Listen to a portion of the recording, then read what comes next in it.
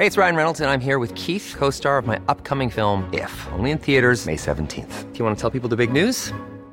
All right, I'll do it. Sign up now and you'll get unlimited for $15 a month and 6 months of Paramount Plus Essential Plan on us. MintMobile.com/switch.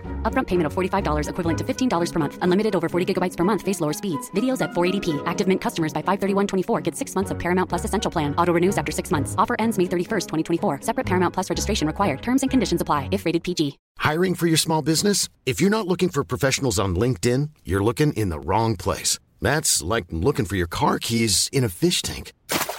LinkedIn helps you hire professionals you can't find anywhere else, even those who aren't actively searching for a new job but might be open to the perfect role. In a given month, over 70% of LinkedIn users don't even visit other leading job sites. So start looking in the right place. With LinkedIn, you can hire professionals like a professional. Post your free job on linkedin.com/people today. Wow. Nice. Yeah.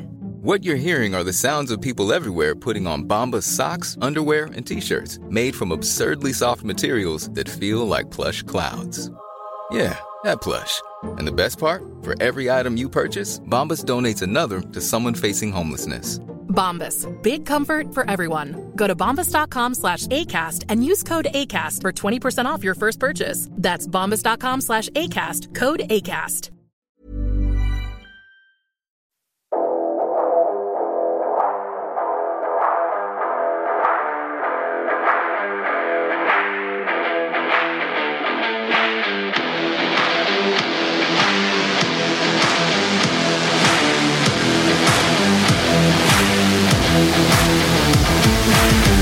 Welcome to Festpod, the unofficial rock festival guide. I'm Neil Wilkinson. With what is a special episode this time round, we've got some special guests. But before we meet them, let's welcome my fellow hosts. This time round, we have Rich Holmes over in North Wales. How are you doing, Rich? Oh, good evening, Neil. I'm very well, thank you, sir. How about yourself? I'm all right. I notice a slight difference in what I'm looking at there. You've spent a bit of money on your studio, haven't you? Lovely little bit of Shure microphone kit here. Yeah, it's you can't go wrong with it, can you? Really, best on the market, aren't they? Best on the market. Yes, Rich sat there in his own little radio studio in North Wales. We've also got Eamon over there in Uttoxeter. How you doing, Eamon? I'm doing all right, Neil. I'm doing very well. We went out for a little drink the other week, didn't we? We did. Yes, that was very nice. Very nice. We had a nice little meet up down in Nottingham. Yeah. It's quite posh Nottingham, to my surprise. Posh? I thought it was very posh. They've got a Paul Smith.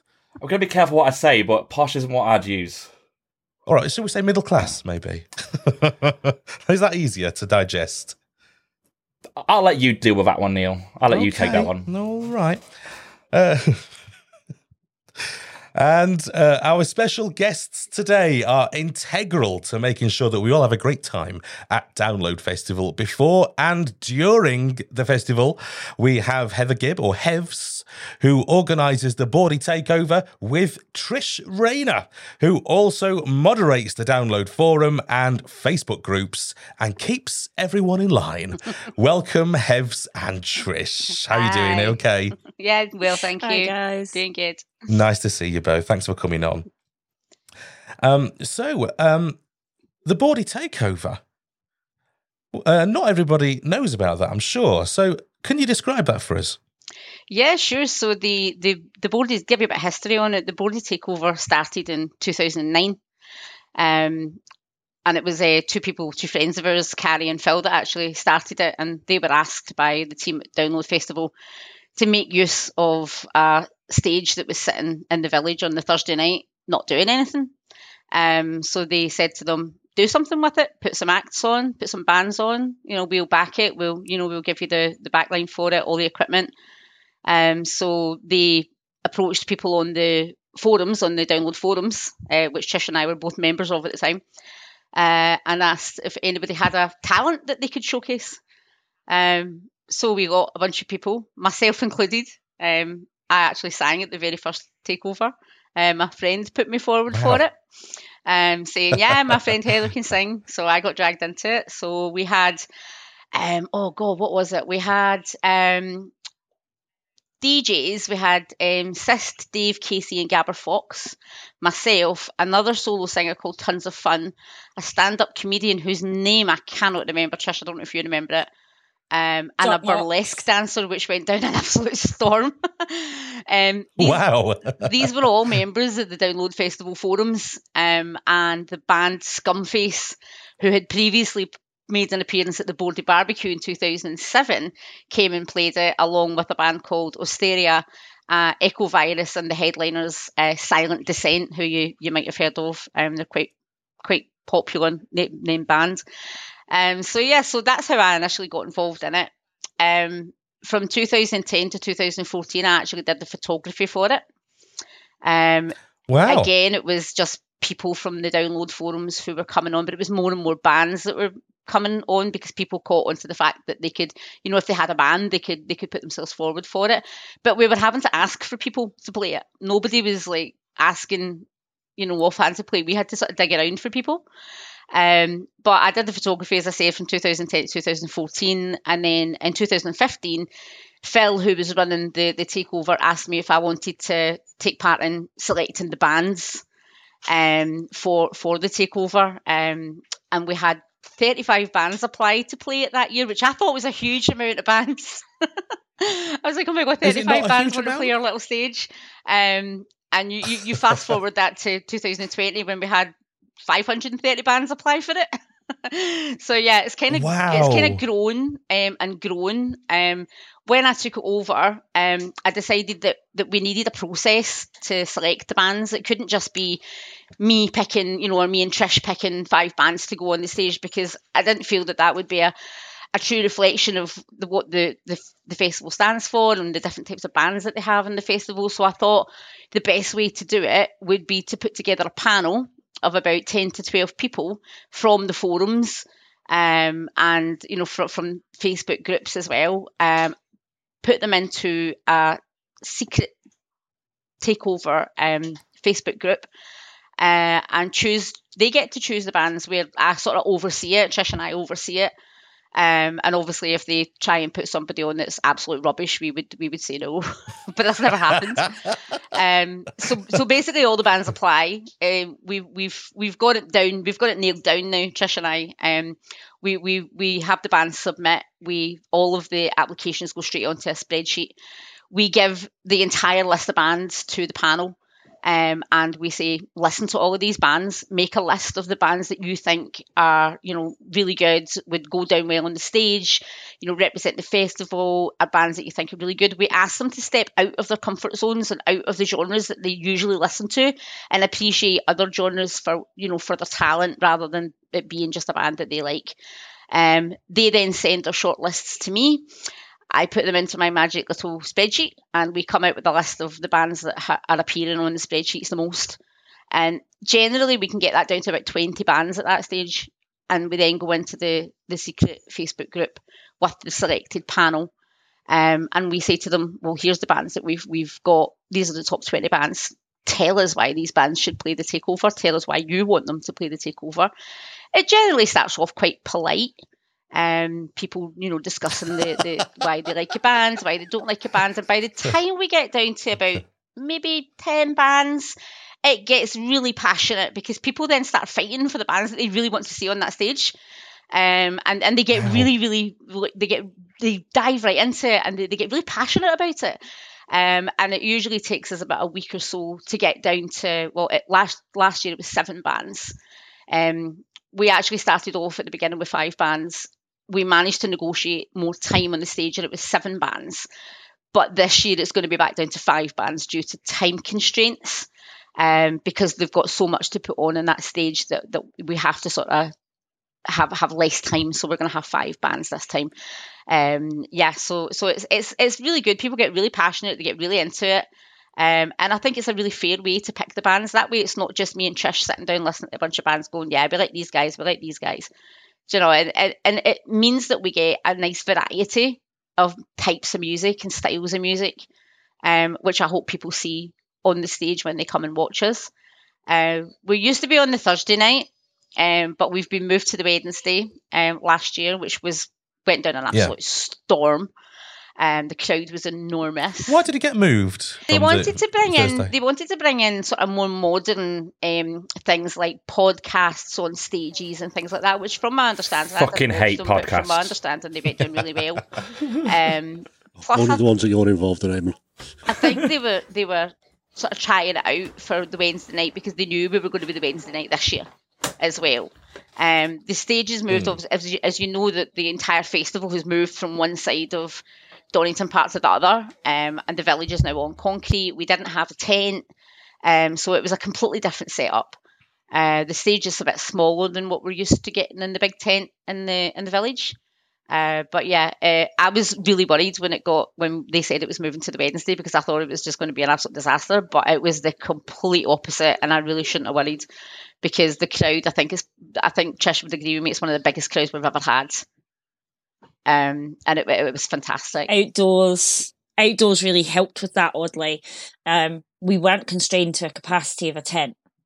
So it meant that people were wandering past and could see it without having to go inside the walls of a tent. There was no limit to the number of people in that area because it was in a tent. So I think it actually really, really helped us last year, oddly. Despite the worries and the meltdowns and the run-up to it. Yeah. They did kind of tell us last minute it was going to move to the Wednesday, and I did my usual panic modes, thinking, because the takeover is like, I always refer to it as my baby. Andy Coppin himself, when I did an interview with Andy Coppin a number of years ago, and we kind of asked him some questions about the takeover, if he was familiar with it, and he even said it's taken on a life of its own. It started off as a stage just being used for some entertainment, and it's now an integral part of the festival. And it's its own thing now. But there are quite a lot of people that still don't know about it. We do have a Facebook group, Takeover at Download Festival. If any bands are interested in learning more about it, and seeing, what it's all about, then I would invite them to like the page, and it's just gets bigger and bigger as we go. So Hevs and Trish, going back to the band selection, of which I've been lucky enough to be a part of quite a few times. Yeah. Yes. So I'm going to put you on the spot a bit. So how do you, as the head honcho of it all, keep it all fair? So we've had all the debate recently in the Glastonbury lineup about not being enough female representation on the festival in the headliners. Did you feel that same strain with the takeover? There has been comments from people in the past. There have been comments from people who have attended the show. There have been comments from some people who have played the festival, asking, or saying that there's not enough female representation, and they would like to see that. We've had discussions in the past about how we can increase that female representation. But looking back across the festival, we've had quite a number of female bands, whether that be an all-female band or whether that be someone with a female in the band. Yeah. And just to run off a through, and we've had Haxan, Hands Off Gretel, Naya, Odeus, Sweet Little Machine, Last Edition, who had a female sax player, which was amazing. Burning Flag, Altered Sky, Defences last year, Aquadama, and me, obviously. So, and the original, when we chose Sertraline for the festival, they had a female vocalist when we selected them, but she quit before the show, and they replaced her with a male vocalist. So I feel that the representation of female artists is in line with the female artists who are applying to play it. I haven't done the actual statistics, but I might sit down and do it at some point. As I say, we had 525 bands apply to play for 2020. There were not 270 female bands applying. There were well under probably 50 bands that had a female member or were entirely female in their makeup that applied for the takeover. So I think that, the representation of a female artist is in line with the applications that we're getting. So I would really encourage any female acts, whether you're an entirely female band or you've got a female singer or a female guitarist or drummer, which we've had in the past. Apply, put yourselves out there, because we really need more female artists applying for the stage so that we can put more female bands on. What I won't do, and Trish will tell you this, is what I will not do, and I absolutely refuse to do, is to put a band on the stage just because they've got a female quota, that they've got a female lead singer or they're a female band. All of the bands that play our stage are there because they have the talent to be on that stage, and that is regardless of whether they are female or male. It just so happens that there are more male bands apply for the takeover than there are female bands. So I don't think that we're being unfairly biased towards male bands or male led bands. And I think Trish would probably agree with me on that. Yeah, I would. And something that we try and encourage every year with the panel as well is that it's a mix of genders, ages, location, the whole lot, right? So that we're getting that mixed bag across everybody, to make sure that we are not kind of losing anything along the way. I'd like to think that the diversity of the lineups over the years that we've managed to put on have been pretty spot on.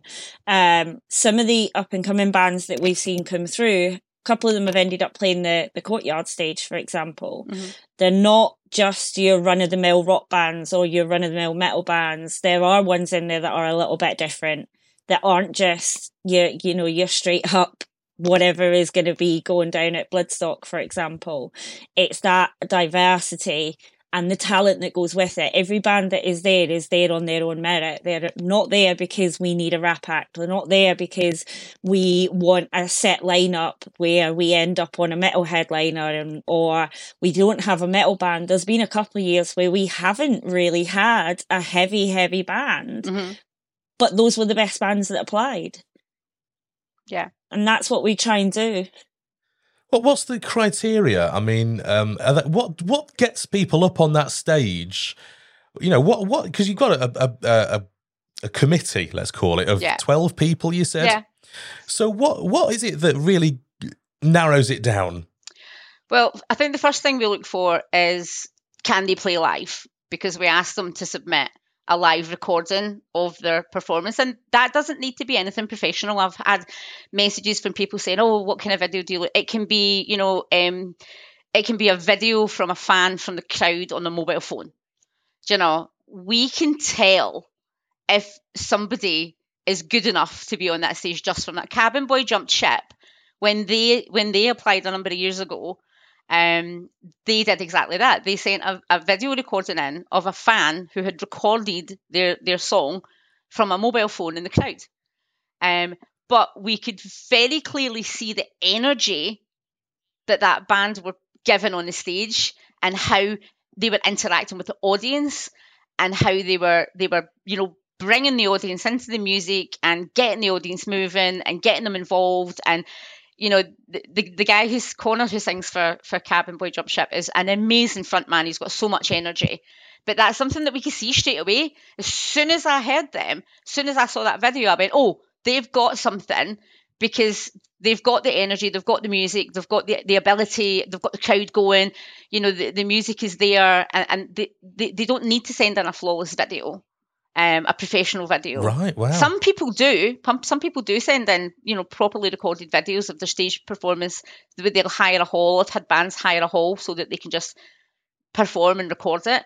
And that's fine, but we also do a bit of background searching, and Eamon will tell you this. I always say to them, if you like a band, if you like what they've submitted, go to YouTube, find them, go to Facebook, find them, look at their music back catalogue, look at what they've done, look at what kind of stages they've played on, because we don't want somebody who's already headlined the Bloodstock stage. We don't want somebody who's been a member of a famous band back in the 80s, and that has happened.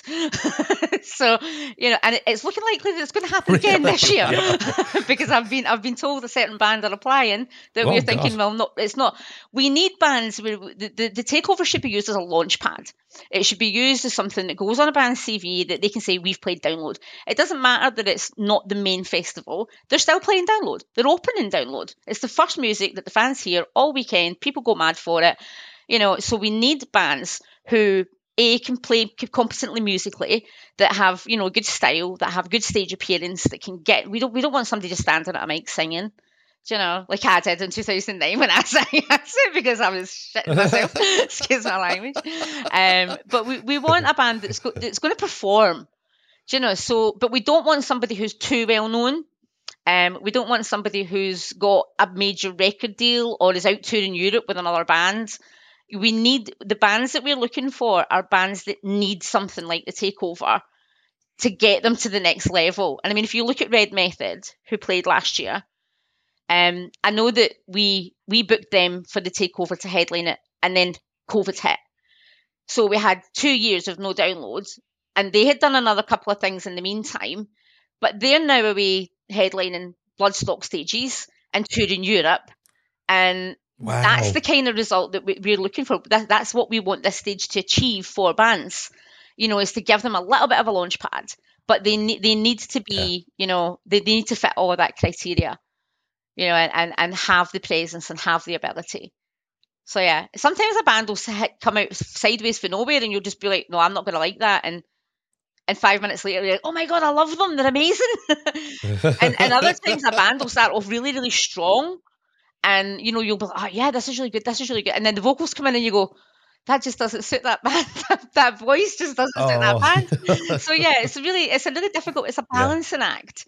You know, and we ask all of our panel members or our committee, as you called it, to look into the backstory of the bands, look at their back catalogue, look at their YouTube videos that people have recorded of them live, you know, look at the music that they're putting out, look at their edited music videos, see what energy they're bringing, and then have a think about it and step out of your comfort zone. Don't just, you know, if you like metalcore, don't be afraid to listen to something else, a bit punk, a bit ska, you know, a bit of blues, you know, whatever's applied. Don't apply the same logic to them. Don't just go for bands that you like. And for the most part, everybody does it. Everybody is perfectly capable of doing that. I think we're really good at picking the panels, aren't we, Trish? So it's been really successful doing it that way. We have had some negativity. I was at one point accused of pay for play, which I just don't even know where that came from, because it's like, if you can find a band that has paid me to let them on that stage, I'll give you £1 million. You know, it didn't happen. You know, we've been accused of putting our mates' bands on, and it's, you know, but you're always going to get naysayers. You're always going to get people that aren't happy.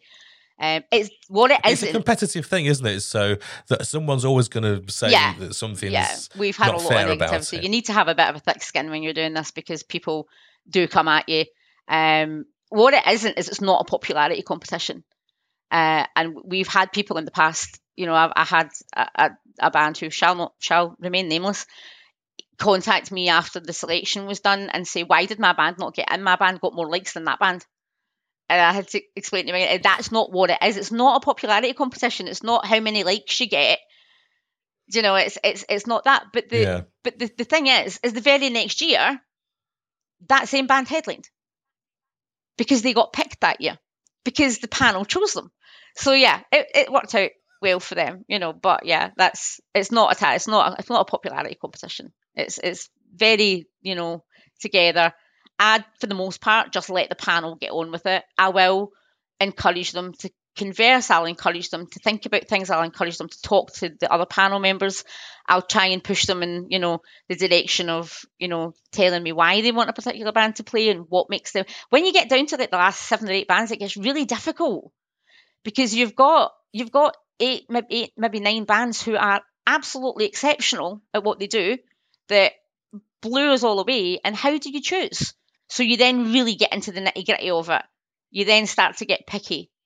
You know, but, you know, is this singer going to be, you know, but you kind of drive them in that direction. But we eventually get there. And Eamon will testify to that, you know, because he's been part of the panel in the past, and everybody is really, really passionate about it. And it gets me so happy that they all really get into it. A prime example is I fought with Hevs for 3 years to try and get Viridian on the bill. Yep, he did. They played last year, but they should have played 3 years ago, Hevs. Yeah, and it wasn't because I didn't like them. For 3 years, I thought, these guys are amazing. They're brilliant. They're so talented. I love their music. They're on my Spotify. I follow them. I listen to them all the time. But I was really worried that they wouldn't be suitable for the stage, because you've got thousands of people piling into campsites that are excited. There's sort of weekend. They're going to kickstart it with the takeover. They come in, they get their tent up, they start drinking, they come down to the village. They're raring to go. They're all metalheads, and I really worried that Viridian would get on that stage and just everybody would just go, what? But I was so happy to be proven wrong, because we did pick them that year. I said, right, we'll let them on this year, and they played last year, didn't they? And they were amazing. They were so good, and they went down an absolute storm. So yeah, I'm happy to be I'm happy to be told I was wrong in that instance. But yeah, they were. And I'm amazing. always happy to be right. Yes, very did. It was an ongoing battle, you and John. So, obviously, the selection of the bands sounds quite a process that you've got there that's kind of set and it works for you.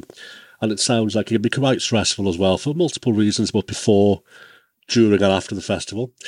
But actually, logistically, leading up to the festival and during the festival, and bear in mind, I've seen you two on the morning of Takeover and how stressed you are. How much do you have to actually go through logistically on site to get this on? And actually on the day, what's your kind of day look like?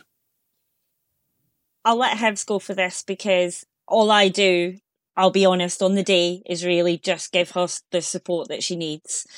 We run now 3 events on site, all on the same day. So I'm primarily looking after the other 2, and Hevs has the takeover. So I tend to just make sure she has the support and the people that she needs. But there is a lot that goes into it backstage. I only kind of started learning a little bit about that probably about 2017-ish. Carrie and Phil, who did run the takeover, and as Hev said at the start, kicked it all off for us. They were also admins on the forums, and they took a massive step back and stepped down completely in I think it was late 2015, start 2016. So it meant that Hevs and I were basically doing everything ourselves then. They'd handed everything over to us. That was their baby. It wasn't just the takeover, it was the forums, it was everything. So we really divided and conquered, and we had to, because there's only 2 of us. But the first couple of years, it was like, okay, I'm going to let Hevs do her thing, I'm going to do my thing. But what we learned very quickly was that we need to make sure we both know how it all works. So 2017-ish onwards, I started to kind of do a little bit more in that and kind of come backstage, see how it works, all that kind of thing. But it's still very much a lot of it is Hevs. Yeah. I mean, most of the work is done before the day of the takeover. Once the bands are selected, I then liaise with the team at Download Festival in terms of arranging their passes, finding out what vehicles they're bringing, getting vehicle registration numbers and sorting all their access, getting all of their, their stage plots, what they're bringing with them. Download provide the stage, and they provide all of the equipment and the sound equipment that the band needs. All they need to do is bring their breakables. And so most of the work is done before the actual day, but on the day of the takeover, I will generally wake up in a bit of a tizzy because it's takeover day. Trish will kindly make me breakfast at camp, and I'll get ready and I'll head over. I usually get a lift over by one of the production guys, just to make sure that the bands have all arrived. To make sure that they know their times, and that they're all prepared and ready to go. Once that first band goes on, we've also got a couple of DJs, by the way, who play in between bands. DJ Apocalypse, his name is John, and who's been on the show? Has he? Yeah, he's awesome. Yes, we had a chat with him at Download. He's lovely. And DJ, Trish, what's his name again? DJ. I can't remember his name. He's going to kill me. His name's Chris. I can't remember his DJ name. He's going to murder me. I've known him for like ever. DJ, I'm trying to remember what his name is. I can't remember. It's you're about DJ Soundwave. That's it, DJ Soundwave. Yeah, sorry, that's Chris, the guy. if you're listening. I totally forgot what your name was. Yeah. So these guys, and these guys have been coming and playing DJ slots at the Takeover for many, many, many years, and they're now very. I mean, Trish knew John anyway, and Chris anyway, but I now consider them amongst my closest friends. because I've known them for so long, and they come back year after year and provide us their DJing services for completely free. And they play. So you've usually got Chris or John on stage, get the music starting while the crowd's arriving, and I'm making sure the bands are all ready and they've got their water and their beer and their cider, which again provided by Downloads. And once the first band goes on, then it's just a case of I announce the bands. I usually go on stage and say who's coming on next, get the crowd going, and then skulk off. Generally, we've got about 10-15 minutes between sets, so it's quite short. But everybody is like at the bottom of those stairs, ready to go before the first band comes, before the band before them comes off the stage. They're all ready to go, and it's a very quick changeover, bit of DJ music, boom, and the next band goes on. So yeah, and we sometimes get visited by the organisers of Downloads. We've had them backstage. We've had the band bookers backstage as well, listening to the bands, because I mean the idea as well is to give these guys exposure to the bigger Download, the bookers and things like that. And when they come backstage, it's like, yes, they're here, they're going to hear them. And, I have had a few comments of, oh, these guys are quite good, which is great. Unfortunately, I have absolutely zero influence for these guys, neither does Trish. All we can do is push the bands in their general direction and say, look, these guys are really good. But yeah, it's a really fast-paced day.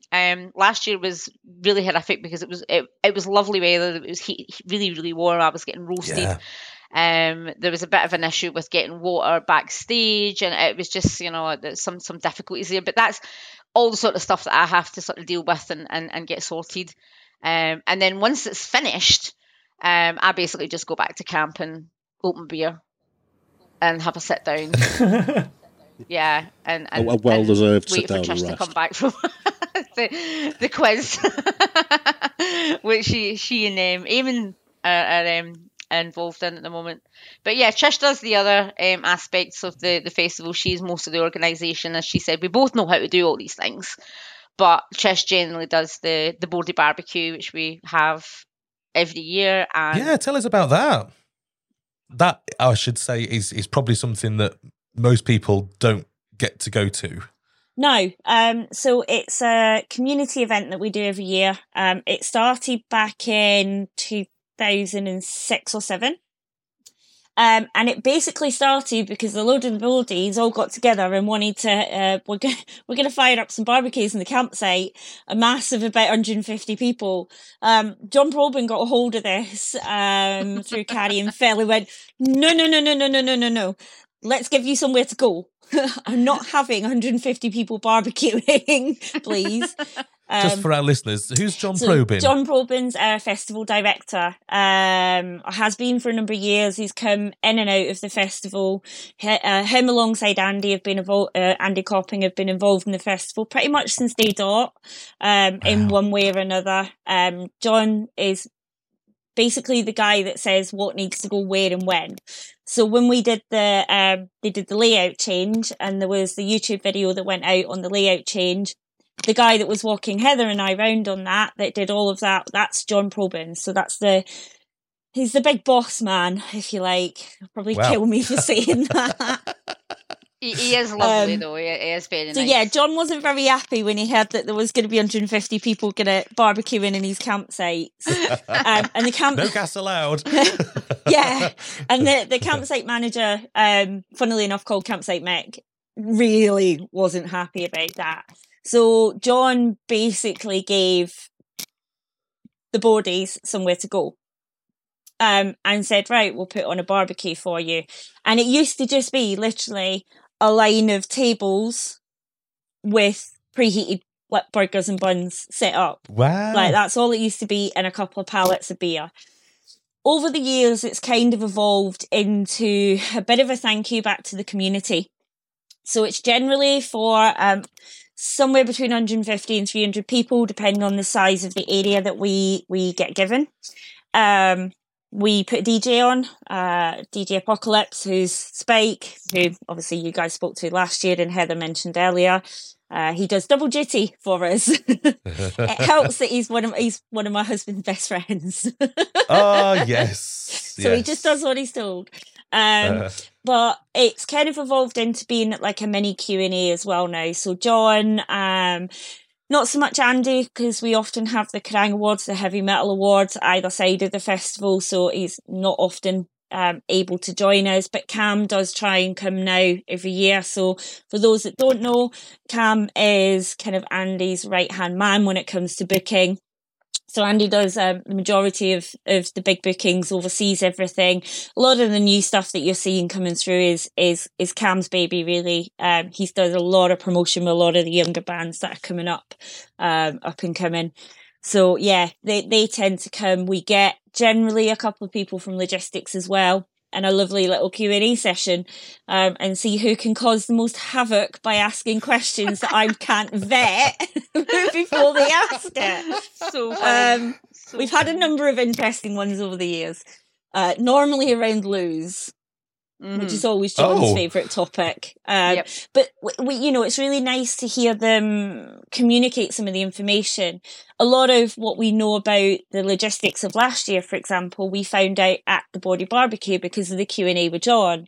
So the whole, there not being a tent in the village for the stages, completely down to the logistics at the time between COVID, Brexit, and the Olympics. Commonwealth Games. There weren't any. They turned up on site with the tent and no cement blocks because they just assumed it was like for the cinema. There was no cinema either, was there? Yeah. So they assumed that it was the same layout as every other year, and it wasn't. It was on hard standing. You can't peg a tent in concrete. So John had to come up with something very quickly, which that's where the shipping containers came from as well. The festival. Oh, so that's not a permanent fixture then? It probably will be now because I think they were very pleased with it, but it was quite a last minute addition from what JP John was saying last year. So they've got a site, they've got an office on site at Donington now. And John was driving home, drove past the airport, past the DHL part of the airport where all the shipping containers were. Yeah. Rapidly about turned back to the office to go, hi, I think this is what we could do. So yeah, it's really evolved over the years. It's kind of, Hevs and I take applications from the forums mainly, but over the last probably 3 years, we've widened that up to the wider community. So we are moderators, admins on on the big Facebook group, as everyone calls it, the 60,000 one. But we're also in communication with admins and moderators from pretty much every other Facebook group you can imagine. Yeah. So we extend invites to all of them because they're integral to keeping all those communities going. Mm-hmm. So the bands from the Takeover get an invite, which, if the timings work, might be a little bit difficult at times, but if the timings work, absolutely they can attend. I think it was Steve and Akira last year got some FaceTime with Cam, which was really cool for them, you know. Yeah. And then just the names that you see over and over again in the community slots, who are answering the questions, who are keeping the discussion going all year round. And you get a couple of drinks, a couple of beers, bit of food, some music, and to hear from the festival team. Yeah, it's a really good way it's turned into a really good way for the festival to give back to the people who are regulars, who come every year, who are dedicated, who are active on the forums, who are active on the Facebook groups, who help the community, support the community, and it's a thank you now. I see it as much as it's a thank you. We'll give you some free food, some free drink, some time to ask some questions and mingle. And it's generally held in the RIP sort of area, the guest area. Previously it was held was it the fourth stage tent? Was it? Do you remember years ago it was in the tent in the main arena? Sorry, third stage tent way back in the day. Yeah. And it was just a big massive barbecue that they had on, which was hilarious. One year it was very wet. It was fun. I can imagine that. But yeah, it's good fun. It's good fun, and it's really good to meet everybody, that's involved in the forums and the Facebook groups, and put names to faces, and it's a fantastic thing to be able to be part of. There's also a quiz, isn't there? Yeah, yes, there is. So, again, something we took over from Carrie and Phil, and actually, Beamy used to run it. And yeah, Heather and I took that on for the last couple of years up until last year. Heather was very much quizmaster.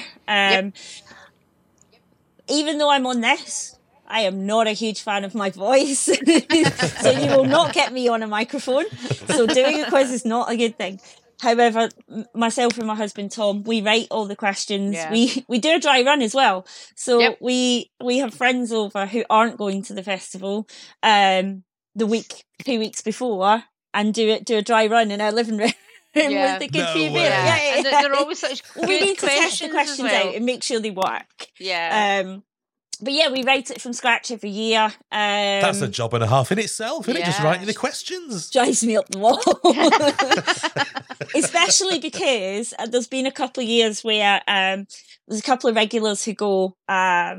We've had the Four Horsemen who won numerous years running, and there's been several iterations of that team as well.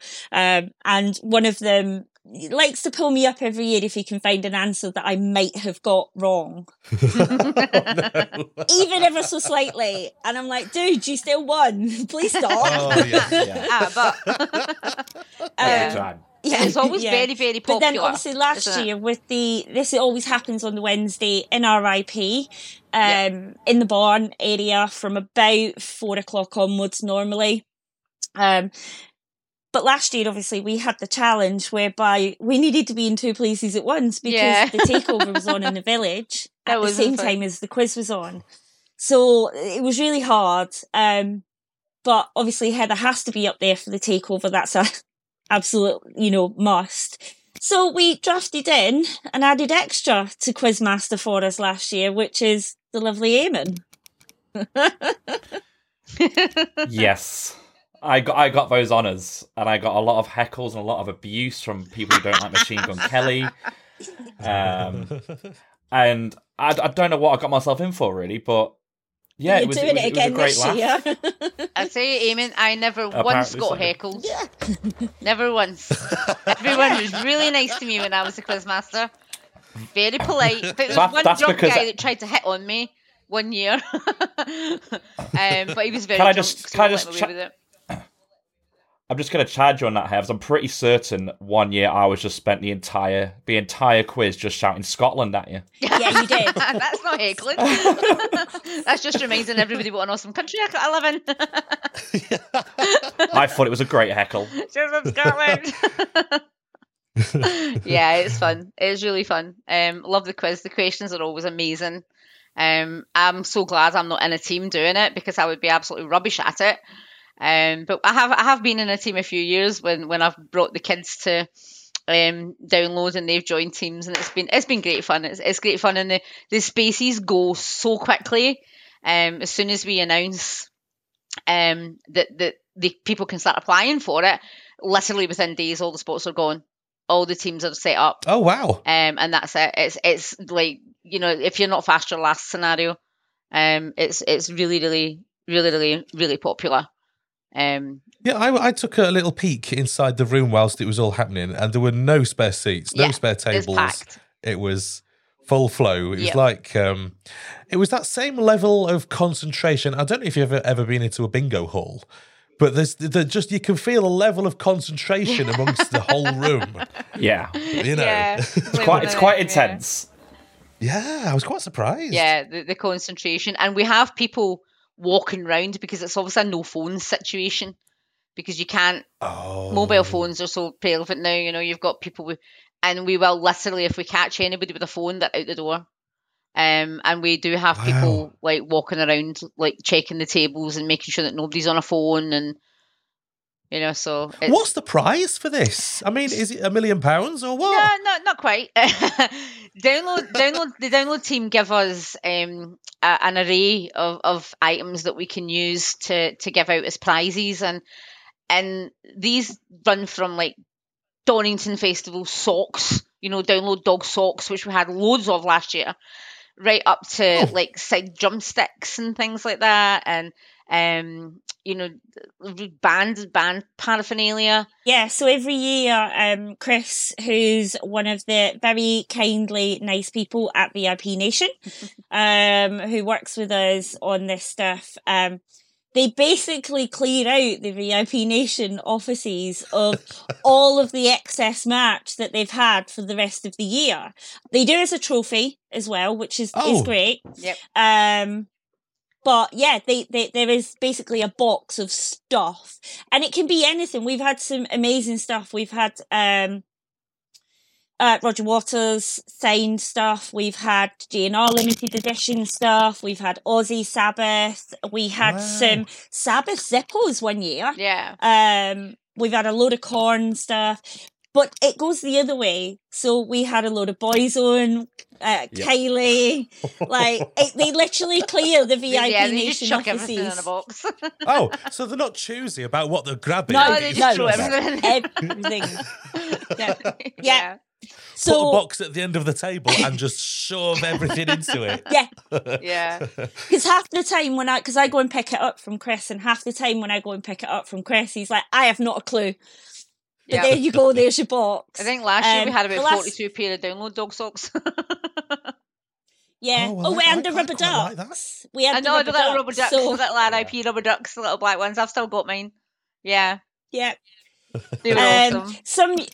Some years, particularly last year, obviously touring over the course of 2020, 2021 really wasn't where it was pre-COVID, pre-pandemic.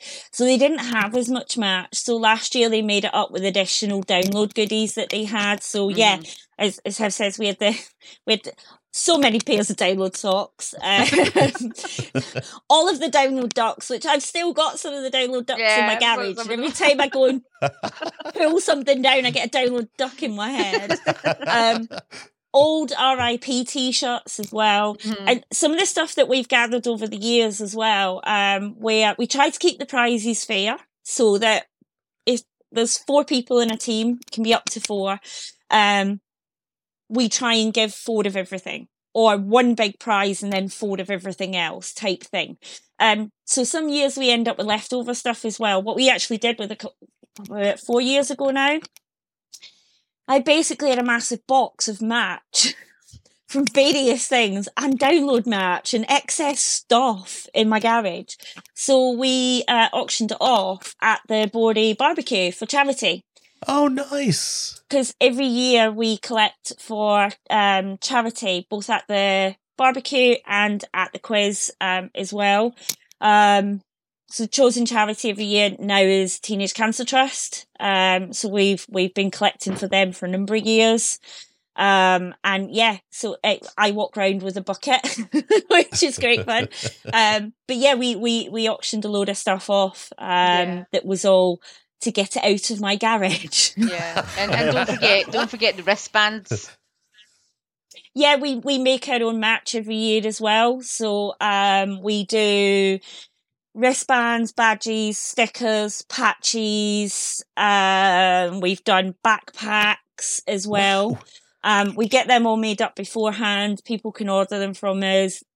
Any profit that we make from it goes straight to TCT, either in the bucket on the day or via PayPal. All that we take out of it is the cost of making it. That's it.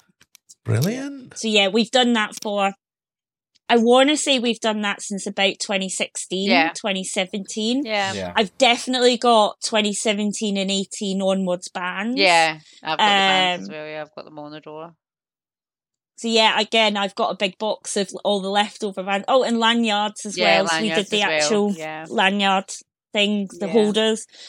Because one of the things we try and do every year for the Boardie barbecue is make up little lanyards to go on the front of the stage times with all the Boardie's names on them. Oh, I love it. Yeah. So we have a resident artist, Billy. Billy Long, who does a lot of the graphic stuff for us. And he comes up with a design every year for them, and we get them all printed up for people. Yeah. And he also does all of the artwork on the Takeover posters that we put out online. when the announcements are done. He does all of that for us. So yeah, he's an awesome guy. Shout out to Bello. He did it. Yeah, definitely. Well, he did everything for my wedding. So Eamon and Hevs were both at my wedding, and Billy designed everything from the save the dates to the table cards to anything that had a graphic on it was designed by Billy, and it was all themed as well because we had I love it. festival tickets, gig tickets as a save the dates. That's great. Well, that was the save the dates. Our wedding invites were programs that were made to look like the old RIP passports that you used to get that had a map in them as well. So yeah, Billy even put like QR codes on them that you could scan that would give you terms and conditions like you would do with an actual ticket. God, the attention to detail is incredible. He's a talent. Yeah, but he's done so much for us over the years in terms of all the download stuff that we do. Absolutely. And you do a lot. I mean, it's fair to say all the download stuff you do is a lot. Yes. And I don't know how you've got time for it all, particularly keeping on top of everybody in the forum. I mean, it's the forum and the Facebook pages. Yeah. I mean, it's manic, isn't it? Yeah, and it kind of has after the festival, there's a rush of feedback and comments and people going, oh, I had a great time. And then it kind of gets a little bit quieter. But as soon as the announcement starts, it just starts building from there. And now that we've only got, I think, one announcement to go now. Once that comes out, it's like this crescendo of madness, and it just goes nuts, doesn't it? It's non-stop. It's constant. Never ending. Questions on. We're getting tagged in everything. We're getting questions on the Facebook page, questions on the download forums. PMs and. Phone calls and stuff, and it just goes absolutely mental. I sometimes think I need to take 2 weeks off my own job just to get it all done. But yeah, it gets we both have quite challenging full-time jobs, that are quite full on. I do quite a lot of traveling for work. Trish does quite a lot of traveling for work. So to do all of this on top, I couldn't do it all year round. But we do it at a certain particular time of the year, when that mad rush happens, and then we kind of trickle it throughout the year. And immediately after the festival, there's like a couple of weeks where everybody goes nuts about what they weren't happy with, or what they loved, and we feed it all back to the teams that download as well. So we kind of do all of that. We gather all the feedback from people. We would rather the feedback was done on the forums though, because it's much easier to capture than it is on like Facebook groups. Yeah. So we try and direct people to the forums to say, if you're gonna, we put up posts about if it was the toilets or the village or the what stage it was, the food, and people can then give us feedback on what they felt worked and what they felt didn't work, and we then give that back to John's team, and they look at that and see what they can do to improve on the things that they've. And we've had some cracking improvements over the years we have, as well. We've had some really good improvements. We've had some big ones. I think the big one for me that always sticks out is actually something that was kind of around at the time Heather and I started to get involved as moderators, which was one of the old school boardies now, Ian, basically really didn't like how security was. And he didn't like that he couldn't report security. So what he did was went and talked to John. So John brought him in to the security briefing so he could see how it all worked, and then spent time with him. And off the back of that, that's where all the bib numbers and all the security having numbered jackets and bibs came from. It's all off the back of that focus group, Q&A feedback loop that we are able, as Trish and Hevs, we're able to facilitate between the festival and the community. It's hard work. It's a lot. It baffles your brain sometimes. I mean, I don't know of any other festival that gets so involved in their community as Download does. I mean, and I know a lot of people can be really negative and can throw out negative comments, and it's not the first time I've been called a suck ass, or I've got my tongue up Andy Copen's arse, or whatever it is you want to call it. But looking from the inside out, I can really see how much work they do to try and work with us, to work with the community. Do you know, and the things that they give the community and they give back. You've got your takeover, your quizzes, your barbecues, and it's not just that; it's all the feedback that they get. They listen to their festival goers, particularly when it comes to accessibility. That's something where they've had some sore points in the past. The girl who runs the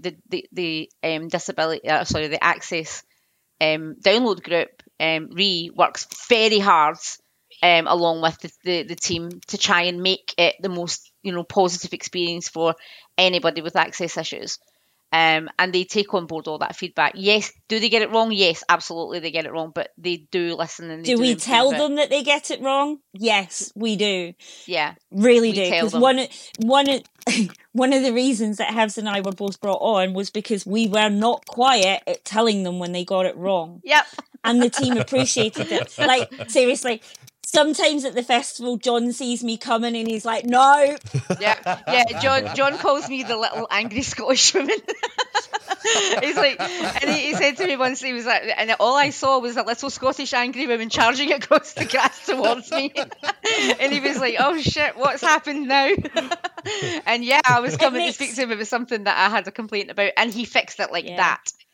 You know, it was, wow. And the issue was that in the RIP bar, they weren't selling soft drinks independent of alcohol. So I thought, I had my 12-year-old daughter with me at the time, who's now 23. And, at the time I was saying, well, what am I supposed to give her if you're not? So I had to take it up with John. And within 10 minutes, it was fixed. So they do, even on site, you maybe not know him, but John does, he is on site, Andy's on site. They're both out and about, walking around, dealing with problems, dealing with it. I can't imagine that's an easy job. Hats off to them both. But they do listen. They do make changes. They want to improve the festival for people. Yeah, well, absolutely. I mean, it's in their interest, isn't it, to make it the best experience for everybody. Absolutely. I mean, I know there's a lot that you do, but what really, what pisses you off the most about what you do? Because there's got to be something that you just think, I can't get hold of this. I can't get this done. I can't make this Where right. do you want me to start? Trish and I have many, many head bang moments together. I think the biggest thing for me is people not listening, right? Like, have the repetition of information, the arguments that, as Hev said, we've been called all the names under the sun, and they're like, oh no, you're just saying that because you're towing the line with download. And I'm like, I'm really not. We're really not. I spend half my life shouting at John when we're at the festival, and by the way, if you want this sorting, you're going to have to shut up and deal with it and let me deal with it. So pipe the fuck down, please. Yeah. But I think it's that. It's that attitude that comes with it. That's the bit that pisses me off more than anything else. We put hours into what we do. Mm-hmm. Like, I think one point, there was one point, there is a point every year in the run up to the festival where basically my husband and my friends go, pat you on the head, just keep you nice and calm, because the stress levels are up here. And we're still getting, we got a question one year in the run-up to the festival, and I'm really hoping Eamon remembers this, about whether somebody could land their helicopter. Oh, no. Oh, God, yeah. Yeah. No. Yes. Surely not. Can I land my helicopter at the airport? No, it wasn't even at the airport. Oh, no, it was on site. I could cope with that. Yeah. They wanted, because there's a helipad on site for the air ambulance. There has to be for the size of the event. And they were like, I've looked at the licensing plans and the licensing application for the event notices and everything, and the actual licensing and stuff. And like, I can see a helipad. Can I land my helicopter? No. No. So now this question comes up every year now, doesn't it? Yeah. That's people now ask it as a joke. Trish and I will put a post on one of the download forums saying, right, if you've got questions, put them in here. And about 4 times you'll see, can I land my helicopter? Can I land my helicopter? Can I bring my tank? Yeah. they just run with it. It's so funny. But yeah. Oh, I love that. But there is a level of common sense not being common, right? And that's the bit that gets me more than anything. Please don't ask me if there's going to be an outlet, a plug socket in the campsite for you to plug in your straighteners next to your tent, because there really isn't. You're camping, mate. You're camping, babes. You know, you're camping, babes. And I think it's that blatant disregard for people's time and effort. There's a lot of effort goes into the FAQs we have on the forums, the FAQs that we work with the admins of the Facebook groups for. Vicky Castle, who's admin of the big Facebook group, she puts hours into working with me and Hers on the FAQs, making sure that everything that they've got matches what we've got. It's all stuff that's come direct from the team. Even the amount of work that the customer services guys put into making sure everything is right. Yeah, they get it wrong. Let's not upload Reading do's and don'ts to the download website again. Oh dear. Well, Reading is allowed fires. We're not. Yeah. Oh my God. Yeah. Oh But, no, that's potentially... Errors happen, things happen. Yeah. But it's that blatant disregard for the effort and what people put into it. You know, the amount of times we've had demands that bands play the takeover, demands that teams get allowed into the quiz, demands that people get to come to the barbecue. And I'm like, no. Yeah, there's a level of entitlement there. Yeah. And it can get, you know, quite annoying. But I'm used to it now, I think. Yeah, God, that's an awful thing to have to get used to. I know. But yeah, I guess being in that position, I guess it comes with it, doesn't it? Yeah. But talking about the takeover, there's I believe you've got one or two things that you'd like to announce. Yes, thank you for reminding me. I had completely forgotten. So we've been getting a lot of messages asking us when the takeover submissions are going to be going live.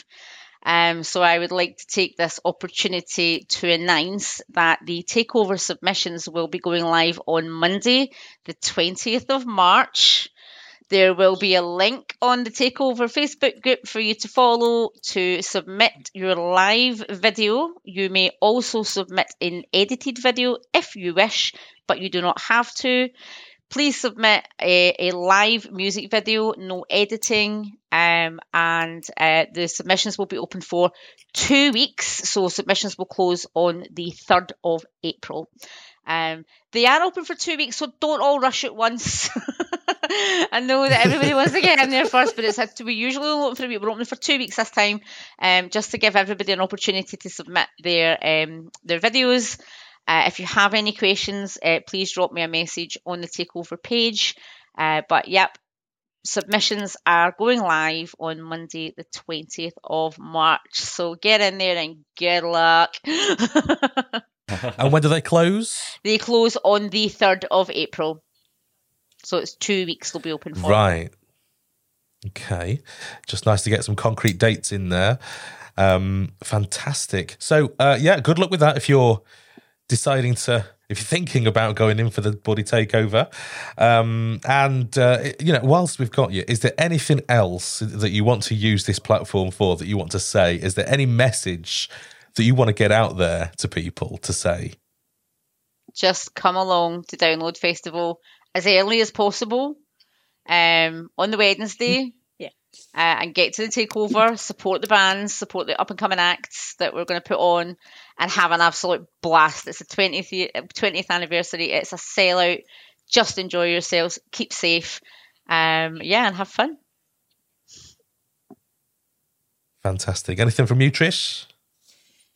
Again, just, sign up to the takeover. If you're in a band, come have fun with us, come and enjoy the music that we put on. And, stop by the forums as well. They're still active. They're still going. They're still very active. Still going. Come and see us. You can get to us. Yeah, you can get to us directly from the Download website. Just keep talking to us, guys. We are enjoying being involved. We're enjoying listening, and we're enjoying being that liaison for the wider community through to the Download team. But also, I am a little bit gutted that Lee's not here today, because I was really hoping to hear his thoughts on Envisions, particularly because they played the Takeover. They did. Yes. So the one time you have someone on that can talk to Lee about Envisions, and he's not here. He's not here. No, damn it, Lee. Yeah. No, but I think we can guess. We can guess what he would say. Yeah. He loves them. They're his number one band, and I think he'd probably just say thank you. Thank you for putting them on. They were so amazing. we could discover yeah. them. Trish and I have actually seen them a couple of times, separate from the Takeover, and she goes absolutely mental when she sees them. All right. Yeah, she's a bit of a fan. Yeah, she goes nuts. I'm not quite Lee's level. No, Yeah. so you've never actually licked them, have you? Yeah, it's like she just No, vanishes. I was going to say, I haven't. I'm not quite Lee's level of love for them, but I do get a little bit lost in the pit, which is there's only about 3 or 4 bands. It's like one minute I've she's got there, a and the little next bit minute she's gone. Yeah, they really blasted it when they headlined the Takeover stage. They are an amazing band. I so wish them absolutely wonderful things for their future. I can see they're doing really well. They're just about to start touring again. So yeah, they're a fab band. Love them to bits. Absolutely. Well, thanks so much to Heather Gibb and Trish Rayner for joining us here on Festpod. You're welcome. For a very special episode. Exclusive announcement on Festpod. I know. God, we're lucky. If you have found some value in what you've heard today, please consider supporting Festpod on Patreon, and why not give us a review wherever you've found us. We are on the socials and on YouTube. Just search for Festpod to find us on those other social platforms. And also, we've now got a ton of new merch on sale, which I may be modelling as we speak. I think, Rich, you've got some on as well, haven't you? You've got some... This was a sample from a potential supplier, so it's not as good as the one you're wearing. Okay, but if you want the design that Rich is wearing, we do have that.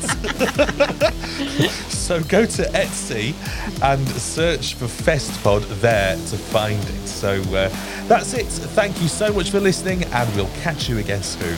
Thanks a lot. Bye-bye.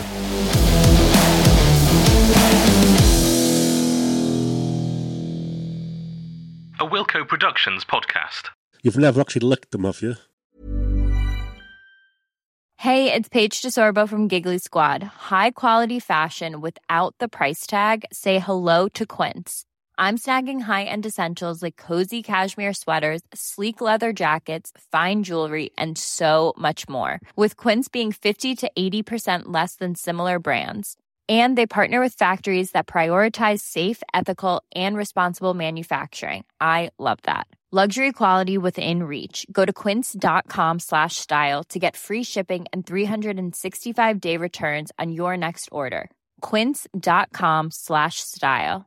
Hey, it's Paige DeSorbo from Giggly Squad. High quality fashion without the price tag. Say hello to Quince. I'm snagging high-end essentials like cozy cashmere sweaters, sleek leather jackets, fine jewelry, and so much more. With Quince being 50 to 80% less than similar brands. And they partner with factories that prioritize safe, ethical, and responsible manufacturing. I love that. Luxury quality within reach. Go to quince.com/style to get free shipping and 365-day returns on your next order. Quince.com/style. Festpod, the unofficial rock festival guide, is part of the Acast Creator Network.